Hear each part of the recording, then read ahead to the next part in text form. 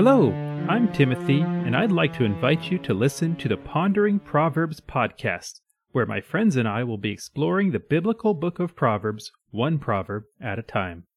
Proverbs are short, memorable sayings that teach wisdom, and wisdom is not some mysterious thing hoarded by sages on mountaintops. In fact, so many proverbs have to do with interacting with other people that sages on mountaintops will get the least use out of any wisdom they may have. Wisdom is simply making good decisions, or at least the ability to make good decisions. Proverbs are tools that train us into making those better decisions. Proverbs are meant to make you stop and think, to ponder the ideas and word pictures they present. You don't become a wise person by simply memorizing proverbs, but by wrestling through them to understand the underlying truth and then thinking through where the proverbs rightfully apply in your life. Let's look at an English proverb as an example. A bird in the hand is worth two in the bush. The proverb is not about birds. It's about contentment and risk assessment. The bird in the hand is a metaphor that can be applied to a variety of different situations. It could be the job you have, the relationship you are in, or some other sort of situation in life. The two birds in the bush meaning wild, are an alternative that appears to be better and may even be better, but is not guaranteed. This proverb teaches that you should think long and hard about giving up what you already have for a chance at something you think is better. A chance to get it means there's a chance you won't. So if you let go of the bird in your hand and couldn't catch one of the wild birds, now you have nothing. Biblical proverbs use a lot of the same tricks of memorization that our cultural proverbs do. Word pictures, overstatement, shock value, poetic form, wordplay, and riddles that force you to stop and think if you want to understand them. But biblical proverbs have an end goal of pleasing God and understanding the world as He does, instead of the more self-interested end goals our proverbs typically aim for, like more money, power, or happiness.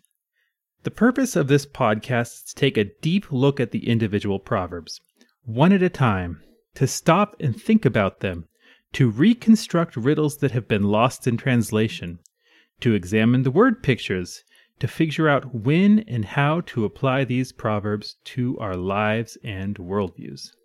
My friends and I will be looking at the proverbs from an explicitly Christian perspective, seeing the wisdom with insights from the Old and New Testament, and with an eye towards eternity.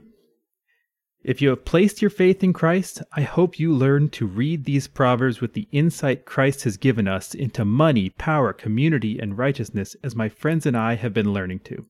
And if you have not placed your faith in Christ, I want to briefly share the gospel with you so that you might consider it.